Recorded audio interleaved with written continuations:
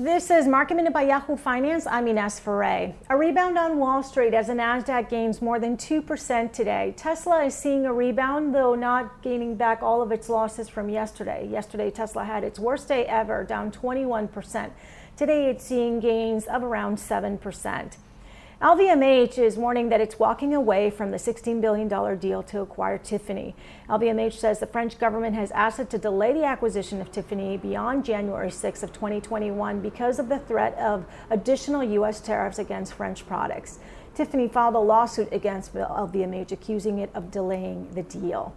For more Market Minute news, head to yahoofinance.com.